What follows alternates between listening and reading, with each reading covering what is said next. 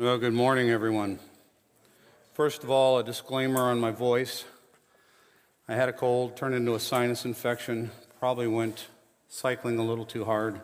Got something deep back in here. I'll see an ENT this week and find out there's something in the back of the throat. But I'm healthy, just the voice is coming back, getting stronger.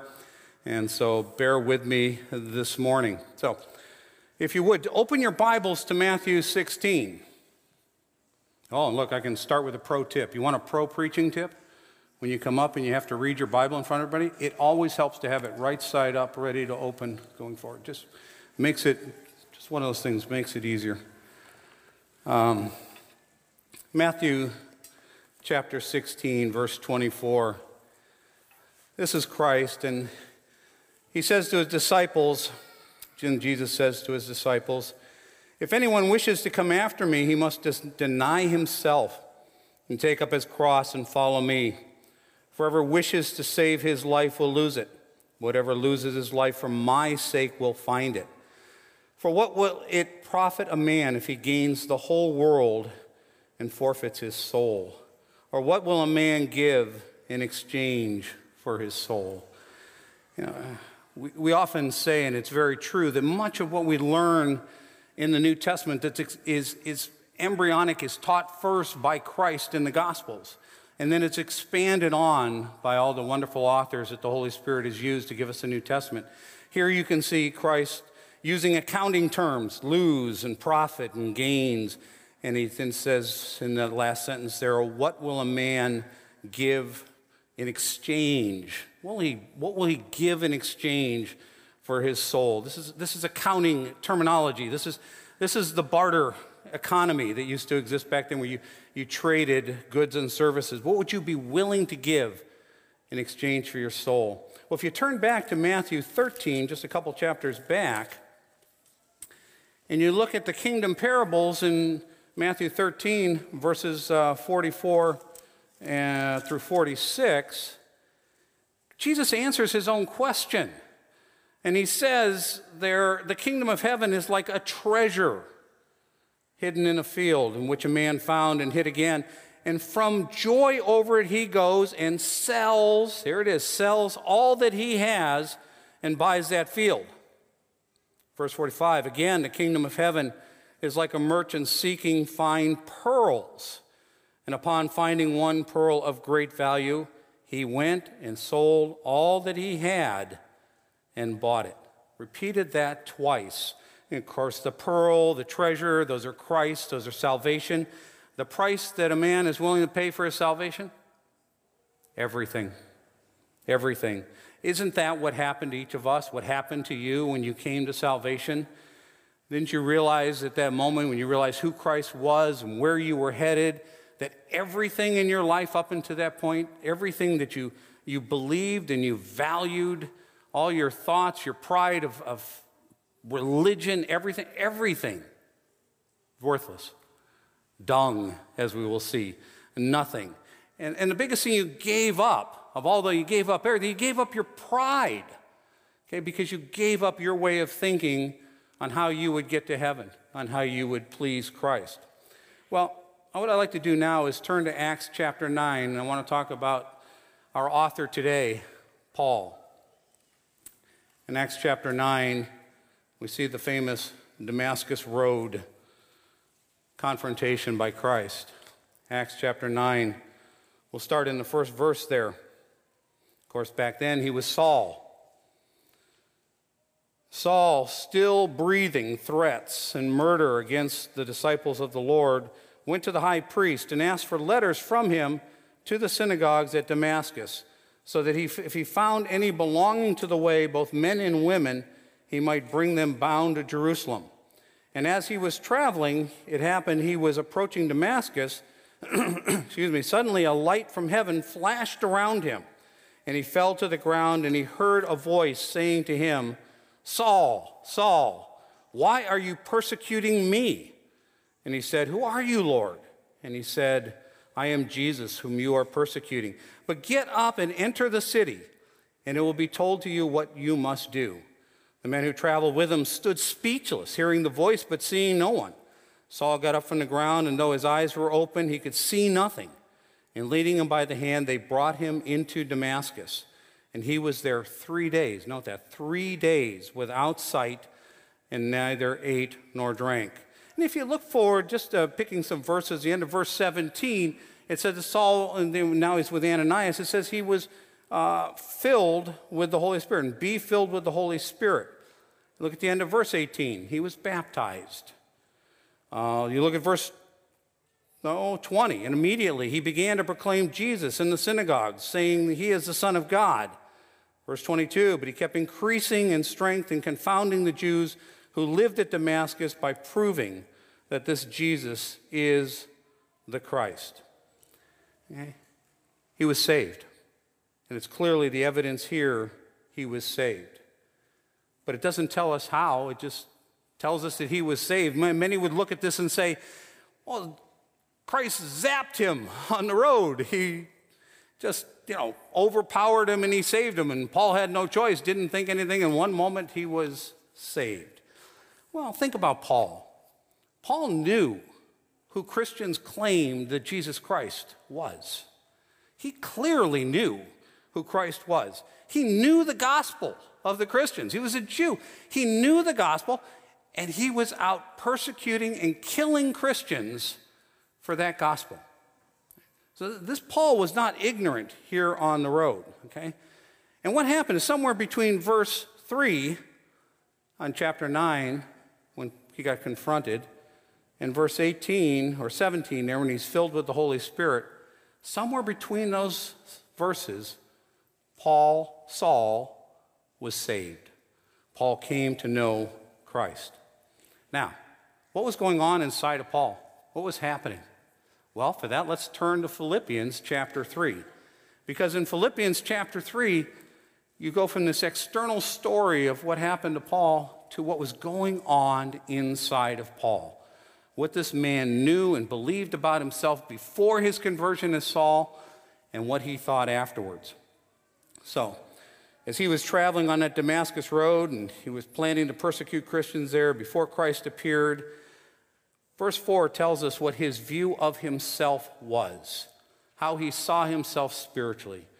And although I myself might have confidence even in the flesh, if anyone else has a mind to put confidence in the flesh, I far more.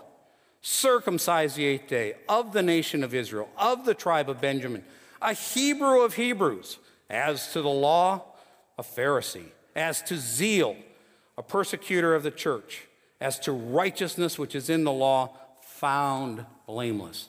You just sense the pride oozing here, the self-righteousness, the sense that I have arrived. I am on top of the world. I am the Jew of Jews. Well, what happened next after verse 6?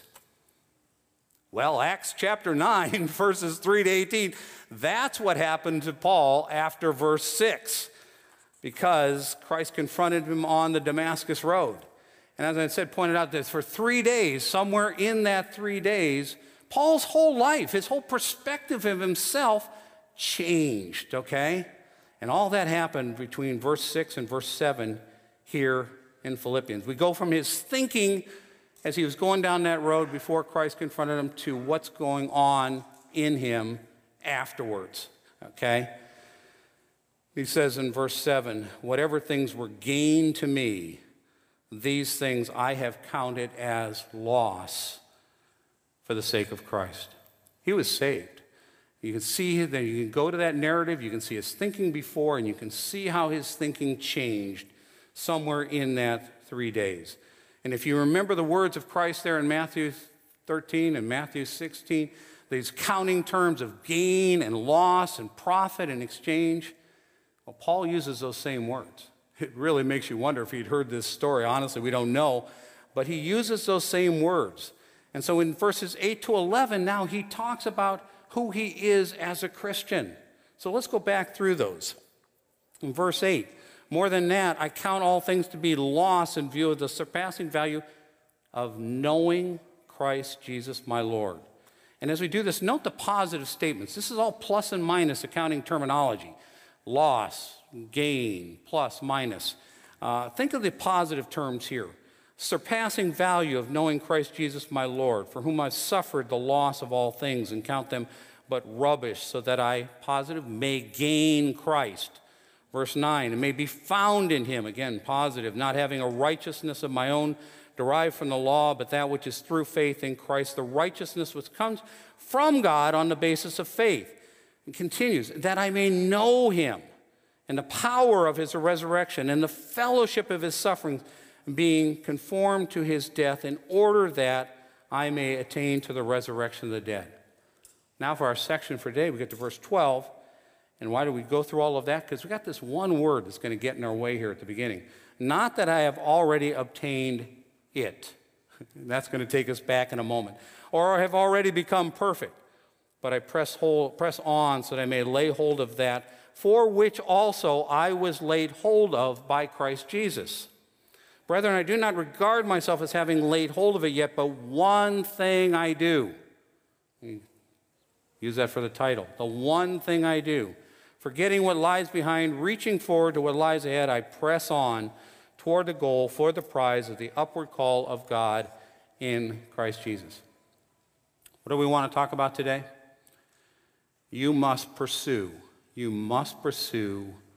one goal in your life. One goal.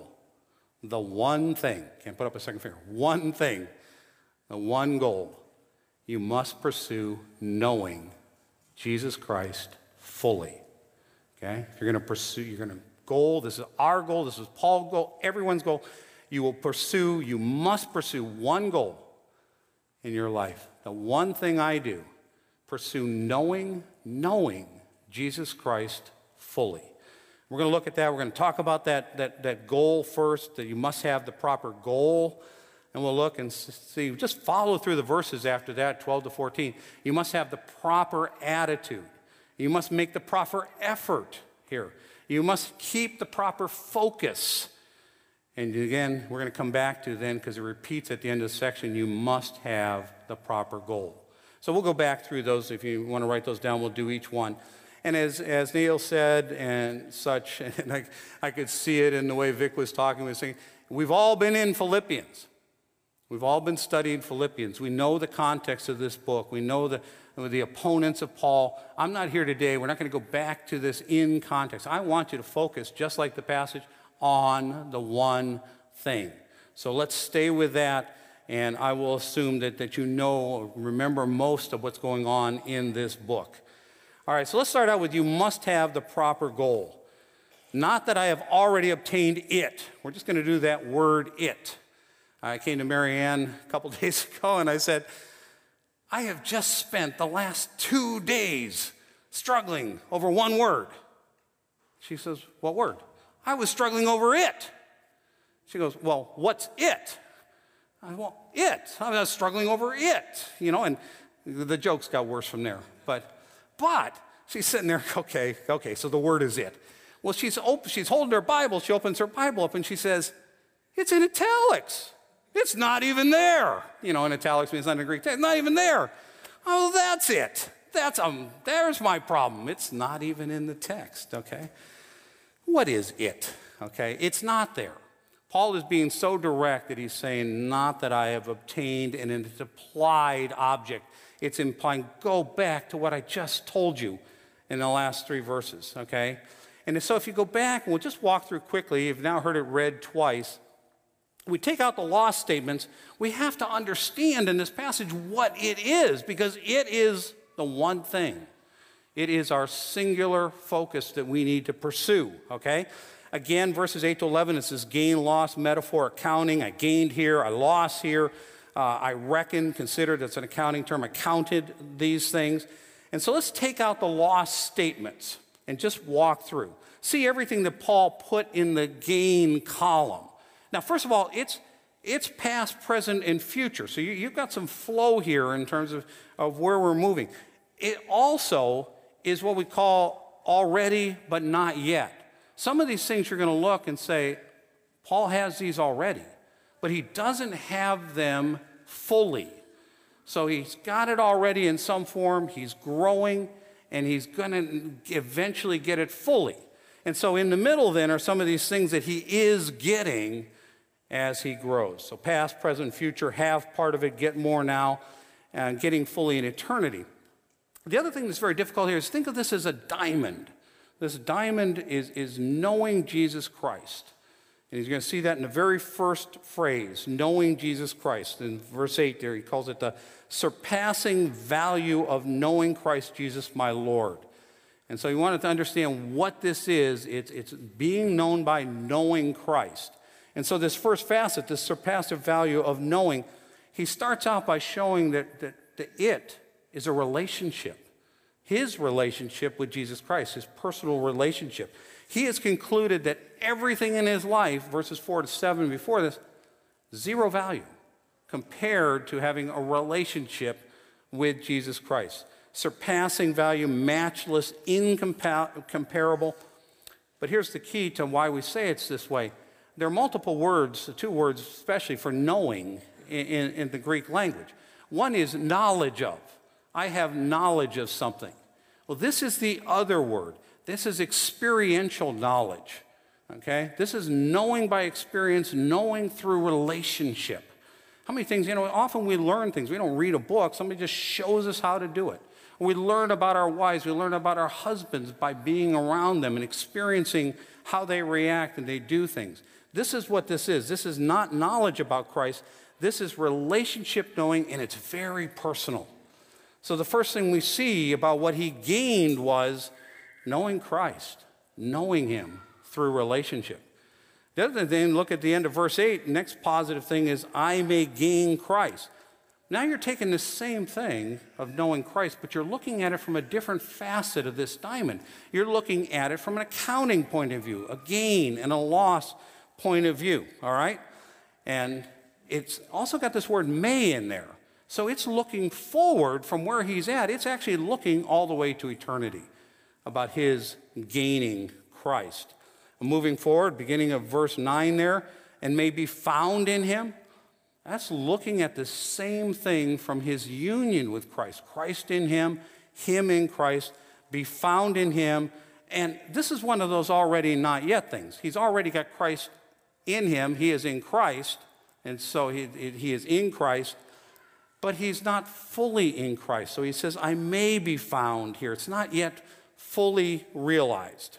I may be found. If you look at verse 10, let's look at this knowing Christ from a participation point of view. All right, you've seen it from a relationship, accounting, you've seen it from union. Now he says, let me give you another angle on this, and we'll do it from participation. And he says that I may know him and the power of his resurrection and the fellowship of his sufferings. And in verse 10, he calls us being conformed to his death. And he goes on in verse 11, in order that I may attain to the resurrection of the dead. Let me put some words around these phrases to tell you what he's saying here. If you want to paraphrase this, Paul is saying, my supreme, ultimate goal is to know Jesus Christ fully. Know Jesus Christ fully. And I'm going to grow in knowing him. I'm going to grow in knowing him by means of experiencing his power, the power of his resurrection, experiencing his power in my life, and by participating in his sufferings. As I suffer as Christ suffered, as I suffer in this world as a Christian, for being a Christian, persecuted, I will share in his suffering.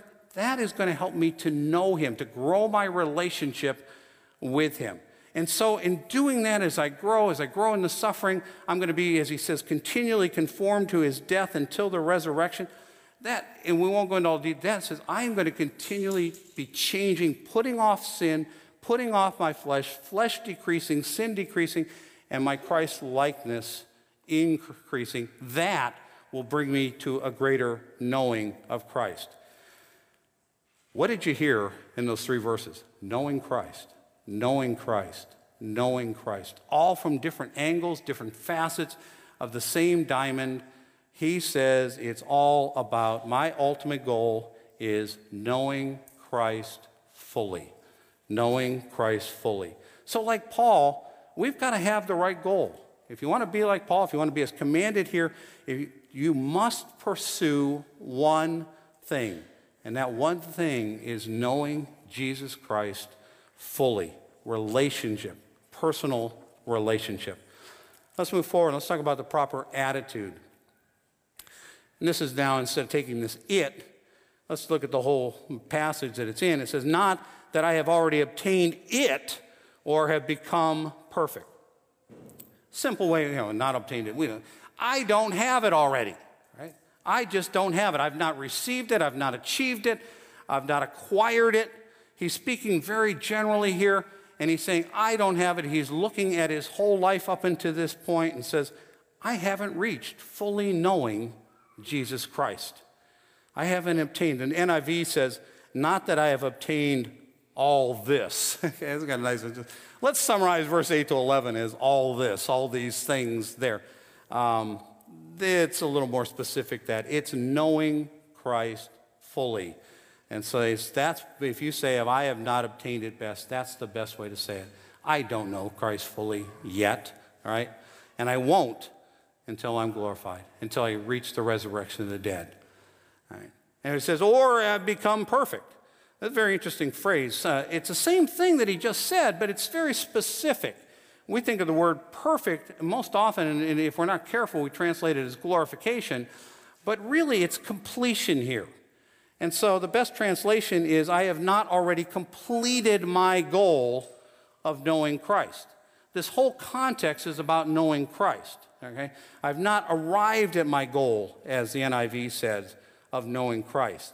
Now, some commentators and preachers take this as perfect and assume it's Christ-like Paul's glorification. Let's just clear that up right now. It's not that, all right? It's knowing Christ. And you think about it, they're two different things. Okay, becoming like Christ and Christ-like goes a long ways to helping me know him. I can think like him. I can react like him. I can understand what he values, how to please him. That goes a long way, becoming Christ-like. But that doesn't replace my relationship with him. That doesn't replace my experience with him. It doesn't replace knowing him, okay? It's one of the important ways that helps me to know him, but knowing him is a bigger, broader umbrella. And so part, but not all. In fact, this point here that I've not already obtained it, look down to verse 13. It's so important to Paul for us to understand that he repeats it. He says, brethren, I do not regard myself as having laid hold of it yet. So twice in the same passage, it's there, okay? Well, what do we do with this when you look at this? You look at Paul, and he says, I haven't laid hold of it. I mean, Paul, he's already spiritually mature.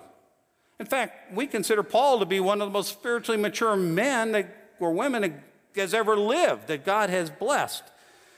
Well, the first thing to apply this is to understand spiritual maturity is not enough. Spiritual maturity is not enough. This is a goal that will take us through the rest of our lives to eternity. Spiritual maturity is not enough. See, so the danger, the opposite is I've arrived, okay? That's I don't need to grow more. And then what happens if I don't need to grow more? I'm not in his word. I'm not studying the Bible. I'm not thinking about him. He's not involved in my life.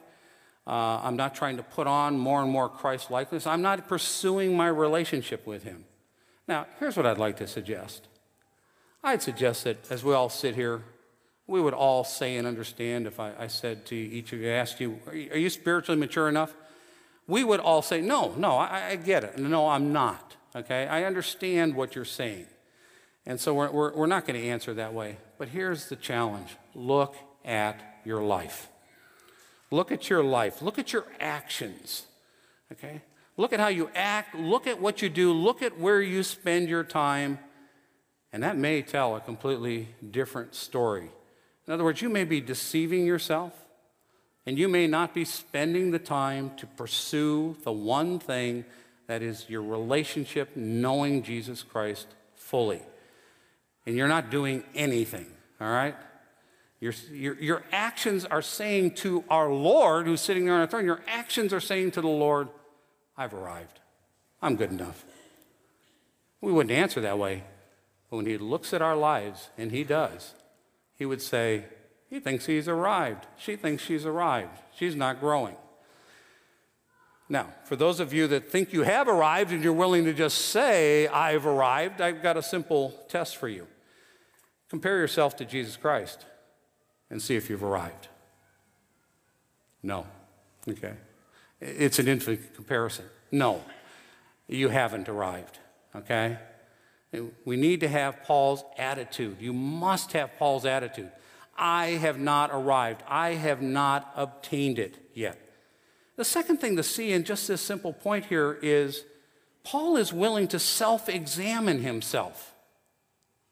Think about what that means. He's willing to self-examine himself. He's willing to say to the Lord, show me my heart. Now remember, our heart is deceitful and wicked. Let's put the two words together. Deceitful and wicked. We don't know our hearts fully. Only the Lord knows our hearts. And we have to pray to him to show us our hearts. So in order to make a statement like this, be willing to ask the Lord to show you your heart, okay? And what he's saying, all of this passage is ongoing, it's continuous, and what he's saying here, he's saying it twice, you need to maintain an honest, open assessment of where you are in your spiritual growth. Honest, and he's showing that twice. So ask yourself, do I ask the Lord to show me my heart? Am I willing to see where my spiritual growth is or it isn't?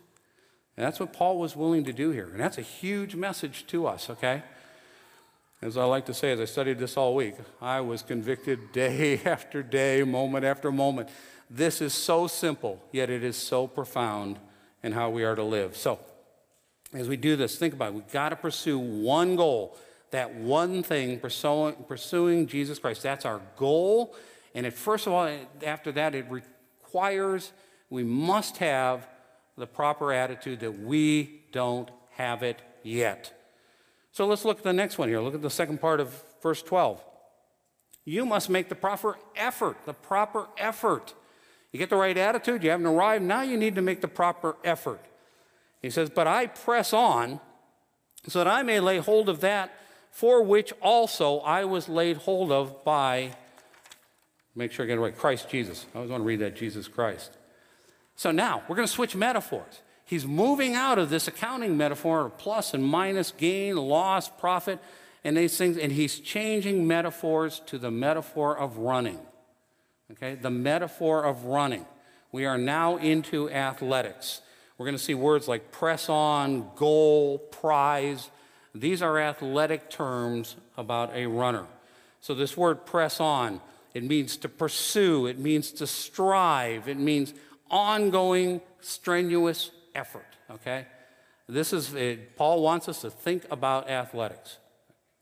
He wants you to think about the Olympic athlete, the world championship person who is training and racing as the sole focus of their life in order to win the prize. And he says, I press on.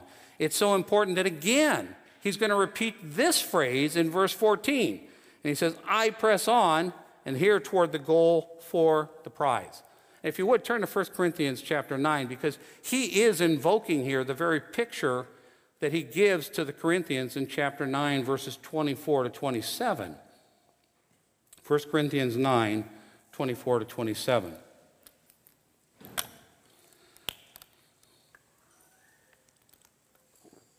There he says, verse 24, do you not know that those who run in a race all run, but only one receives the prize? Question. Run in such a way that you may win. We're going to see that word win come back to us. Everyone who competes in the games exercises self-control in all things.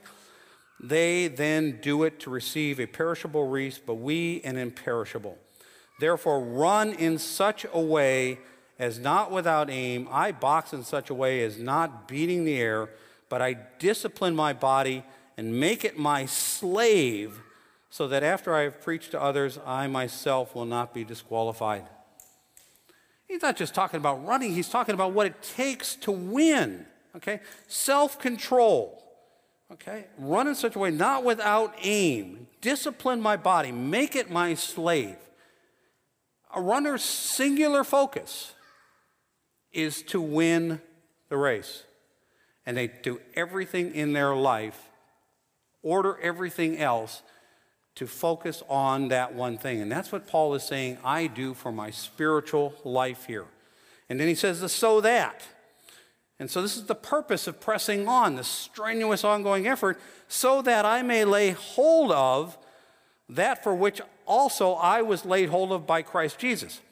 This passage is got repeating phrases, and now he's going to get into wordplay, and he's going to use the same words back and forth here. Lay hold and laid hold are the same verb. Back in the previous verse, obtain is a less intense form of that. The Holy Spirit is working through Paul here to keep our focus on the one focus of what we need to be doing. The repetition here is enormous. It just keeps pointing you back to say, Christian, listen, there is one subject that I want you to pay attention to. Lay hold here is grasp, it's seize, it's take a firm grip of something specific. It's a strong, intense word. It's used of the demon in Mark 9:18 when he seizes the boy and then he throws him to the ground. It's continuous, it's ongoing, it's you do the action. All those things that you would expect in a running analogy for running a marathon, not running a sprint. This is a marathon. Life is a marathon. This is a marathon that started on the day you were saved, and it's going to go to the day that you die, or that Christ comes and takes us home. It's translated, that word win in 1 Corinthians, this lay hold of it is win, that you may win in 1 Corinthians 9:24 that we just read. But what does he want to lay hold of? Okay, look back. What's he trying to grasp here? Well, he tells us he's trying to lay hold of the very same thing for which also I was laid hold of by Christ Jesus. Well, what is that very same thing? Well, first of all, Paul's looking back to the day on the Damascus Road here, and that Christ violently changed his life. And he's saying here, I am intensely motivated, driven to grasp the very same thing that Christ has a hold of me for. Oh, that's worth going for. Well, what does Christ have hold of him for? Oh, we're back in verse 8 to 11. See, this is Scripture. Christ has a hold of him to know him fully. Christ says, I have laid hold of you, Max, Valia. I've laid hold of you because I want you to know me. Okay? I laid hold. It's the very same goal. This is Scripture. What he just described as his goal, he's now telling us that was Christ's goal for him. Christ grabbed him on that road. Christ saved you. Christ saved you for the sake that you would come to know him fully in eternity. Wonderful, okay? That you would know him. You think about Christ. He humbled himself. He became a man. In this fallen world, he lived a life. He experienced all of our humanity, tempted as we were tempted, tested as we were tempted, okay? Nowhere to lay his head. He had it rougher than many people in his day. He knows us. He knows our fallenness. He knows our lives as humans. He's experienced it. And now he says, I laid hold of each one of you because I want you to know me fully. Okay? And as we saw back in verse 8 and 11 through 11 there, especially in verse 10 and 11, I want you to experience my life. I want you to live out the power of my resurrection in your life so that you experience your life. That'll help you to know me more. I want you to suffer as I have suffered. That will help you to know me more. Take that power. Live as I lived. Suffer as I suffered. I do want you to become like me, but I want that so that you know me more, that you know me fully. He's intensely motivated to do the other side of the equation. Christ grabbed me for this, and I want this more than anything in my life, okay? One author wrote, the only worthy goal of a Christian is wrapped in a picture of working as hard as an Olympic athlete until the day you die, to attain as intimate, as close, as personal a relationship now with the living Christ. What's the danger here? When we minimize the effort that we must apply? All right? See, I press on. This is not like taking a daily walk for your health or being a weekend warrior where you get out and do your run or do your bicycling or something on a weekend. This is not even like regular exercise to stay healthy. Okay? This is nothing less than saying my life, everything that I do, is focused on pursuing one thing. Okay? Everything else in our Christian life, whether it's our marriage, our family, work, everything else, ministry, falls under this one goal. And I am willing to pursue it with every fiber of my being, every moment of my being, for the rest of my life. All right. The danger here, that you will leave here, that I will leave here today and not change our whole life around, not turn our whole life around to one thing. You got what that one thing is yet?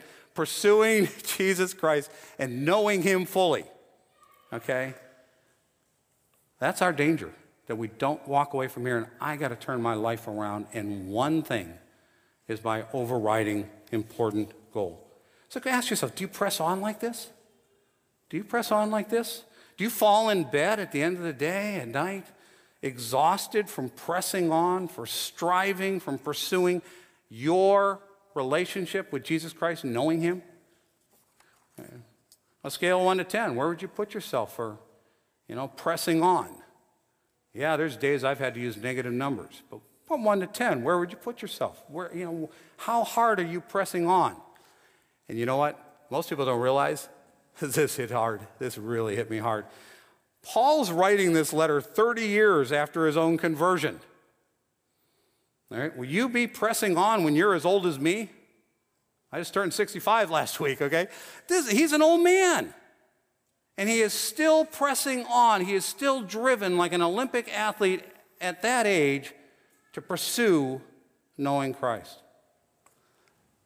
This is huge, all right? This is a huge effort. This is beyond what most of us ever fathom. But we must apply, we must make the proper effort. All right, so we've seen so far that we got to have the proper goal, we got to have the proper attitude, we got to make the proper effort, okay, for this one thing. Well, now we get to it. You must have the proper focus. You must have the proper focus, and it is singular.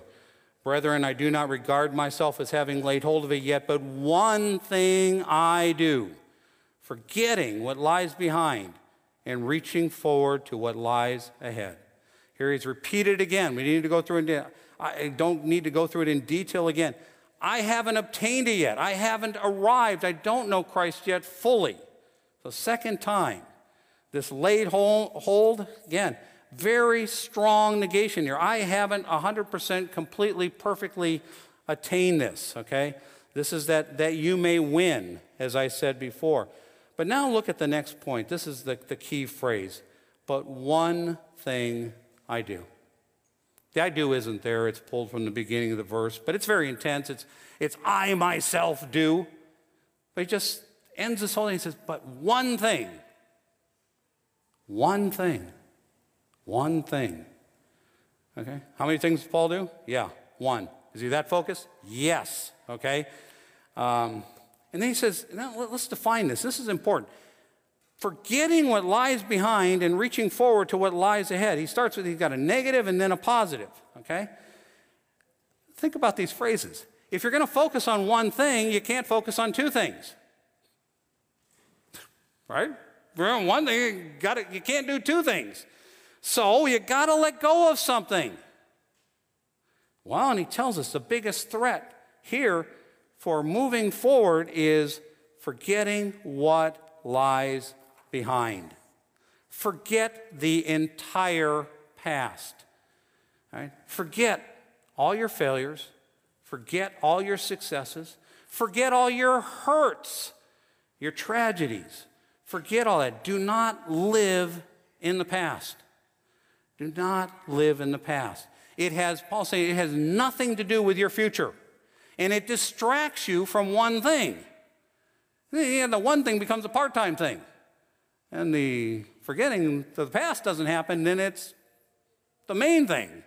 And the main thing has to be what we're going to see in a moment. But this is so important. The past only distracts you.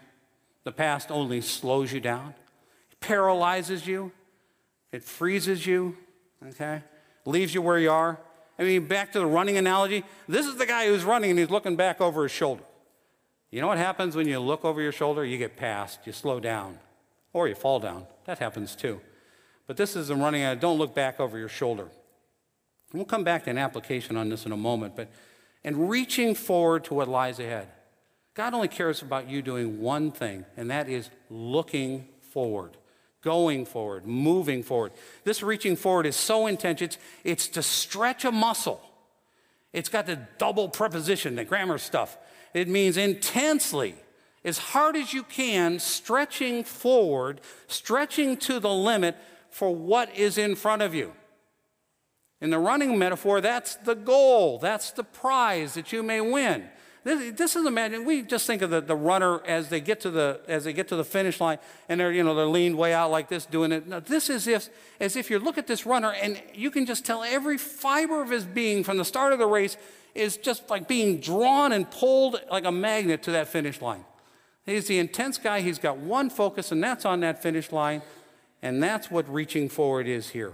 Just driven to get to that goal. What lies ahead? Guess what? Knowing Christ fully. Stick to the context.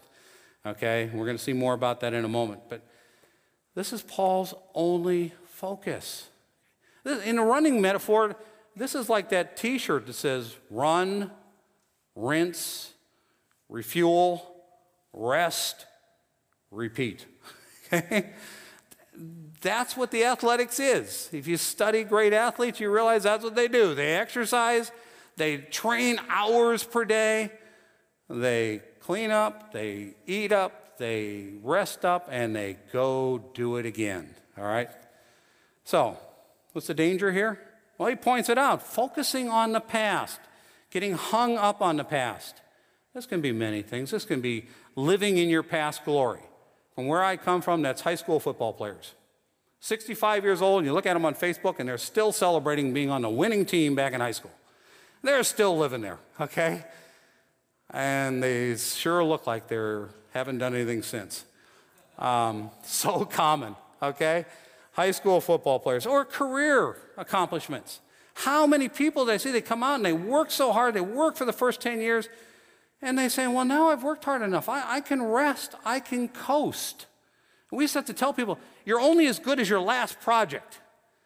It doesn't matter what you did 10 years ago, 5 years ago, 3 years ago. How are you doing now? Okay, but they want to coast. They're living in the past. Or someone gets to the point, that's an age like mine, and says, well, I've done a lot of ministry. Let the young guys do it. Let the young guys do it. Wrong. Ask Joshua. We'll do that story sometime. 91 years old. Had every pulmonary, everything you can imagine from his past ministry and everything. God says, yeah, forget it. Trust me. Go forward. You're leading them into the promised land. Stay in my word. Meditate on my word. Let me lead you into the promised land. You're going to do it. I don't care what your age is. Past doesn't matter. Stay focused. Get going. You can't do that. But here's the other one. And maybe it's not your greatest success. Maybe it's your greatest hurt. You ever been hurt in the past? All right? Hurt by someone, hurt by something, hurt somewhere. Great tragedy, great pain. And not to minimize that. They did hurt. They are tragedies. There are pain. You're too hurt to go forward. You're too hurt to risk.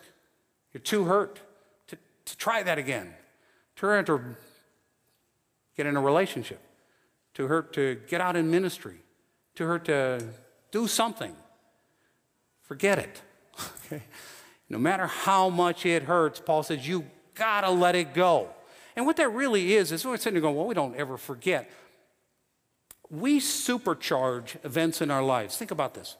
We take an event in our lives, and when you're really hurt, and what you do is there's a fact of the event, this box, and we supercharge it by attaching to it intense emotions, great pain or great joy, and we bundle up this event the facts with the emotions, the great pain, the great joy. We can never forget. It's not going to go away. But what you need to do is you need to make a break between the fact of what happened and all the pain, all the hurt that was associated with it. Okay? It's in the past. And Paul's saying that's only going to hold you down from this greater thing of knowing Jesus Christ our Lord. You've got to let that go. You've got to get it out of your thoughts. You've got to get it out of your conversations. You've got to get it out of your actions. We have all been hurt. Forget the past. It doesn't minimize it. It doesn't say it was any less than it was, but it is holding you back because it's another thing. It's the second thing, and it's going to keep you from that one thing. We live in the present. Matthew 6, we live in the present, but our goal, our focus of where we're spending our time is for the future. So you must pursue one goal, one thing. Pursue knowing Jesus Christ. You got to have the right goal. You got to have the right attitude. You haven't gotten there yet. You got to have the right effort. You're running a race for an Olympic gold medal, and you got to have the focus of one thing, forget the past, and reach forward. Well, we're back to the proper goal again. Okay, look at verse 14. The one thing I do, again, requires the proper goal. Again, this passage, it goes all the way back to essentially verse 3 in here. And so he's really finishing off the passage here with this. That's why we've seen goal in this so many times. But he says, I press on toward the goal for the prize of the upward call of God in Christ Jesus. That upward call, staying with the call, that's staying with the context, that is still knowing Jesus Christ fully. He's pulling together everything that he's talked about. We're still in the race here. The words are still all your running words and that kind of thing. But the key to understand this, we've seen the press on, is this toward the goal, the upward call of God in Christ Jesus, okay? So we press on, we do this. Oh, by the way, goal here is the finish line. So it's staying with the running picture. It's that mark, that place that you finish the race on, the end point that you're focused on as you're running. For the prize here is, again, this is the prize for victory and running a race. It's all the running stuff. I'm pressing on. I'm strenuous, hard effort to win the race. That one race, that one thing, winning. And Paul now defines what everything, brings it all together, the upward call of God in Christ Jesus. The key here is upward. It means heavenward. He is looking now to eternity. He is looking to the full realization of you knowing Jesus Christ. Call, of course, New Testament, it's effectual. God has started. You are going to get there. You cannot lose your salvation. You are going to get there. Okay, and this is of God in Christ Jesus. It's a focus on the fact that you are in union with Christ. You are in him now. You will be in him forever. And it's a focus on that union here. And that in that union, you will fully come to know Jesus Christ. So he's pulling it all forward. I wish I had more time to really unpack that. But you know what he's going to do in the next 3 verses? He's going to tell the Corinthians, you got to make this your goal too. You're mature Christians. You need to make this your goal too. That's the simple form of what's going to be coming in verses 15 to 17. So our goal then, you want to say it in the last possible way, is the upward call of God in Christ Jesus. What's the greatest danger of this one? More than one goal. Distraction. Multiple goals. Wrong goals. All right? Obeying commands, wrong goal. Legalism, wrong goal. Not focused on knowing Christ, wrong goal. Or this problem of I've arrived. We don't need to go through that again. But think about it. When you talk about the upper call, this race, all these words coming together here, we know what happens in a life of someone that is dedicated, driven, focused on one goal. They have a huge impact in whatever area they're in. Here in sports, it doesn't take much to understand an Olympic athlete. It's one thing, and that's what Paul is saying here. And again, your actions speak louder than your words. Are you willing to walk away from here today and say one thing, one goal? All right.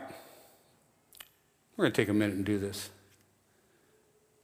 Think about your relationship, for those of you who are married, with your wife, your husband. If you're a child here, think about your best friend, your closest friend. Think about the excitement. You know, maybe when you met your wife, you met your husband, you had a Damascus Road experience. You fell madly in love. What did you want? You wanted to just spend all your time with him, with her, or if you found a new friend, one of the kids here, found a new friend, you want to spend all your time, you want to know them, you want to just, be together all the time. In the marriage scenario, then you get married. And everybody says, well, what happened to Bill? He used to hang out here and he used to do this with. Where did he go? Okay. Oh, he got married. All right. Because your wife is that one thing. And you're so excited. You want to do everything with her. Well, then time goes on. Life changes. And now, Friday night, the wife's thinking, maybe we go out to dinner, maybe do something. And you say, hey, at least you're nice enough. You say, hey, I'm going to go out with my buddies. I haven't seen them in a long time. And you leave the wife at home. Now, it just so happens while you're home, she's praying for you. She's still doing your laundry. She's still taking care of things, watching the kids and all those kind of things. But you're out having fun. But then it progresses to the point where you don't even tell her.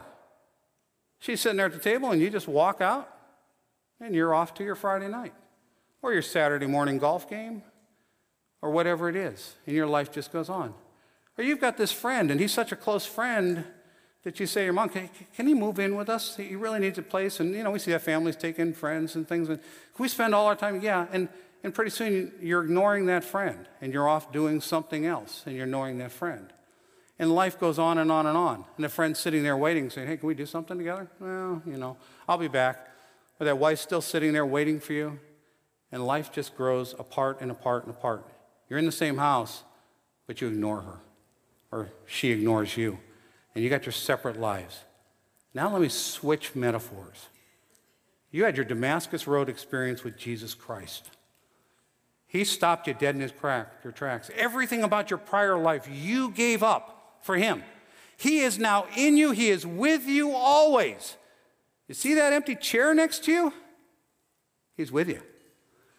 And you took him home. You took him to your house. And you wanted to know him, and you wanted to study him, and you were in the Word, and you got up in the morning, and Christ was sitting there and said, Bill's up. Good. He's going to talk to me. Prayer. He's going to get to know me more. Study the Word. And you did that, and you were all excited, but then it started to wear off. And then eventually, you get up in the morning and goes, oh, good, he's going to pray with me. Bill's off to the internet and is surfing the internet, watching the news. He didn't even talk to me. Okay? You get the picture. We're going down the same path as we do with the wife. And pretty soon you're saying, I know I spent this evening, Thursday nights I like to study with you and pray, but I really want to go out with my friends. You start to ignore Christ. And he is there. He is in you. He is sitting there. He is with you. What? Lo, I'm with you always. And you leave him. And he is your closest friend. You've committed your life to him. And you know what? You're out living the rest of your life, having your fun, focused on other things. And you know what? He's still taking care of you. That last breath you took, he just gave you. You drove off to be with your friends. He made sure other cars didn't hit you on the road because he said, Holy Spirit, go with this guy. I'm going to get him back eventually. But he's kind of wandering right now. And our Lord Jesus is there in the house with us. He's our friend. He's with us. We're close. We committed to our relationship. And we have abandoned him. That's what the I arrived life looks like. The Lord is sitting there waiting for you, still taking care of you, still blessing your life. And, don't worry. On Sunday morning with your wife and with the Lord, everybody get up. We got to go to church because they can't see me at church without my wife. All right? And we got to look good. We got to put on our smiles. We're going to church. We're going to be a happy family. And Lord, I'm going to love you at church and such like that. And you come home and you take the Lord, put him on the shelf. That's what that life looks like.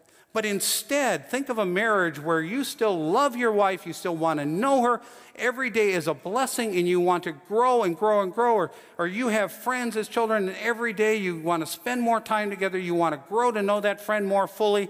Spend more time. You can't think of anything else in the morning than getting up and spending time with that friend. Well, that's what the Lord wants from us. He has grasped us to know him fully, Don't disappoint him. Your one goal, your one pursuit, your one thing is to pursue your relationship with the Lord Jesus. He is in you, he is next to you, he is with you, and he is your life. Your life. You know, and if you're here today and you don't know this Lord that I'm talking about, this Lord that Paul took all his credentials and threw them away for, took everything in his life that he valued and threw them away for. If you don't know this Lord and you come to realize this Lord, Jesus Christ, must be the most amazing thing, I want to get to know him. My life, maybe my life has these credentials, maybe it doesn't, but I want that kind of relationship. Oh, heavens, talk to us. We would love to share that. We want you to have the same Lord, the same one thing, the same one purpose. I've taken a lot of time. Let's pray. Heavenly Father, one thing. Well, you've given us one thing. You've given us your Son, Jesus Christ. You've given us the only thing, your only begotten Son. You gave us one thing, his life. Lord, he's not just a wife. He's not just a friend. He is a friend. He's not just brother. He is a brother. When we go around, we introduce Christ as our friend. Lord, we have to introduce you as you're a friend because you died for us. May we remember that. May we count everything, even things in our lives now, loss, things that should be put aside for you. May we all leave here today with a complete 180-degree turn in our lives. We pursue one thing, knowing you, Lord Jesus, fully and completely from now into eternity. Thank you. In your name, Lord Jesus, amen.